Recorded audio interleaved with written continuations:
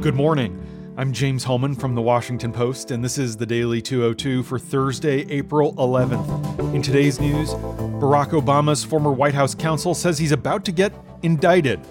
Jared Kushner and Stephen Miller are on a collision course. And police in Louisiana capture a suspect in the arson of 3 black churches.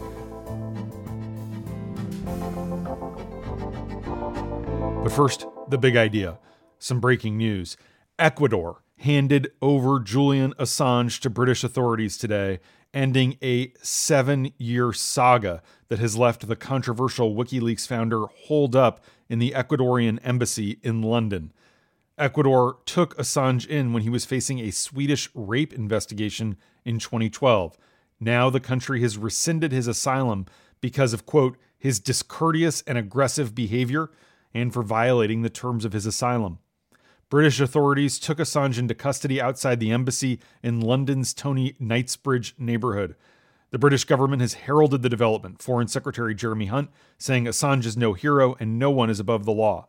Now, Sweden dropped its sex crimes inquiry in May 2017. Assange has always denied the allegations, but he faces up to a year in prison in Britain for jumping bail in 2012.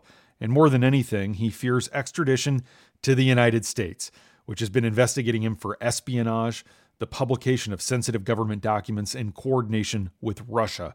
Ecuador's president specifically cited Assange's involvement in WikiLeaks as meddling in the internal affairs of other countries, referring to the leaking of documents recently from the Vatican. Ahead of the U.S. election in 2016, of course, WikiLeaks released tens of thousands of emails that had been stolen from the Democratic National Committee and Hillary Clinton's campaign chairman, John Podesta. U.S. intelligence officials concluded that the cyber hacks were orchestrated by the Russian government at the behest of Vladimir Putin himself. When Bob Mueller indicted 12 Russian military intelligence officers, he charged that they discussed the release of the stolen documents and the timing of those releases with WikiLeaks in order, quote, to heighten their impact on the 2016 presidential election. Now, in the last administration, Attorney General Eric Holder decided against pursuing prosecution of Assange. WikiLeaks has argued it's a journalistic organization, and Holder was concerned that there are thorny First Amendment issues that would set an unwelcome precedent.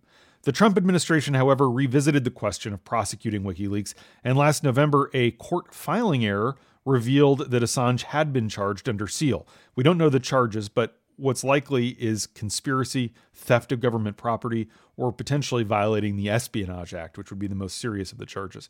Another hint that Assange was wearing out his welcome with Ecuador came last March, just over a year ago.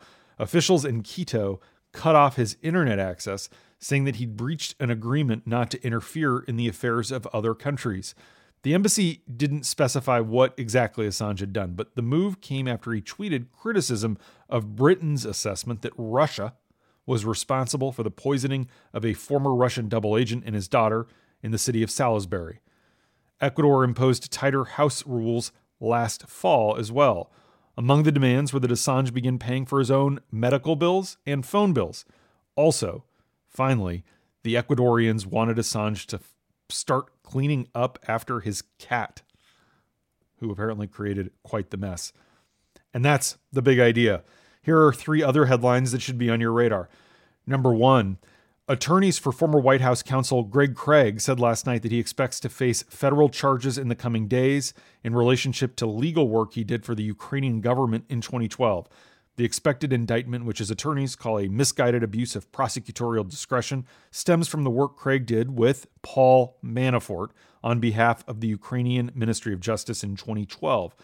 Craig resigned from Skadden Arps, one of the big powerhouse DC law firms, in April 2018 amid a building investigation into whether the firm's lawyers failed to register as foreign lobbyists for these and other engagements. Prosecutors have been investigating whether Craig issued false statements to the Justice Department in 2013 as officials began to make inquiries about its work. In other news related to the cascading investigations, Treasury Secretary Steven Mnuchin said last night that his department will not meet the deadline set by House Democrats to turn over Trump's tax returns. Attorney General Bill Barr told Congress yesterday that he believes U.S. intelligence agencies conducted, quote, spying on the Trump campaign, a sensational and startling claim that fits with years of Trump messaging. He later tried to walk it back a little bit, but it's a pretty remarkable thing for the nation's chief law enforcement officer to say. And Marianne Trump Berry, the president's sister, is retiring officially as a federal appellate judge in order to end an inquiry into whether she violated judicial rules by participating in fraudulent tax schemes with her family. That's according to the New York Times. And federal investigators in New York have been speaking recently to members of the president's inner circle, including former White House Communications Director Hope Hicks and Trump bodyguard Keith Schiller. The Wall Street Journal says that the prosecutors in the Southern District of New York are trying to gather more information still on the hush money payments that went to two women who claim to have had extramarital affairs with Trump. Number 2, Stephen Miller and Jared Kushner are on a collision course. Miller, the chief domestic policy advisor, is the mastermind behind this week's DHS purge and last week's threat to close the border. But the president's son-in-law is pressing Trump to pursue a more collaborative approach to immigration. The contrast highlights the good cop, bad cop rules on immigration that the 38-year-old Kushner and the 33-year-old Miller now inhabit in the West Wing. Miller continues to push a frustrated president to champion draconian border policies and rhetoric. The two political survivors from Trump's 2016 campaign have emerged as all but untouchable because of their close relationship, in Kushner's case, family ties, with the president. But if Miller represents Trump's id, reaffirming his hardline immigration impulses, Kushner attempts to channel the president's desire to be seen as the consummate deal maker.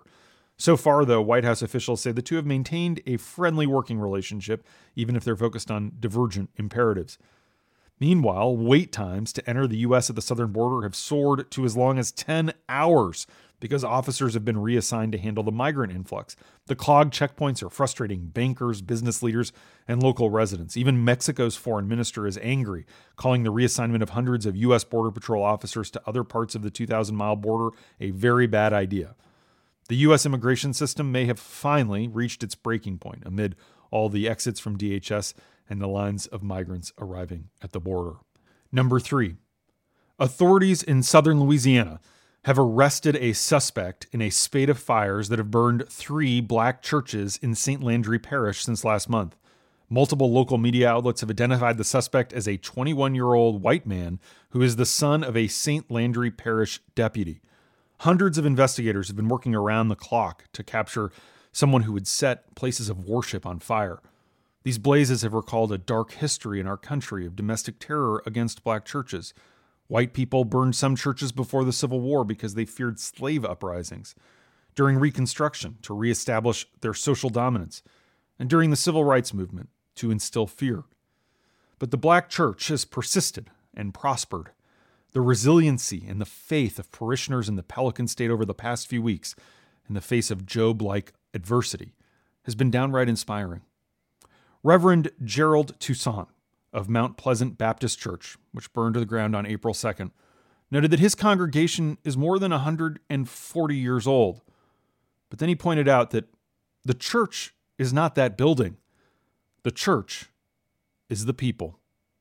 If we stay together as a congregation, the church is alive and well, he told the local ABC TV affiliate. We can rebuild the building as long as we stay together. Keep preaching, Pastor. Keep preaching. And that's the Daily 202 for Thursday, April 11th. Thanks for listening. I'm James Hohmann. I'll talk to you tomorrow.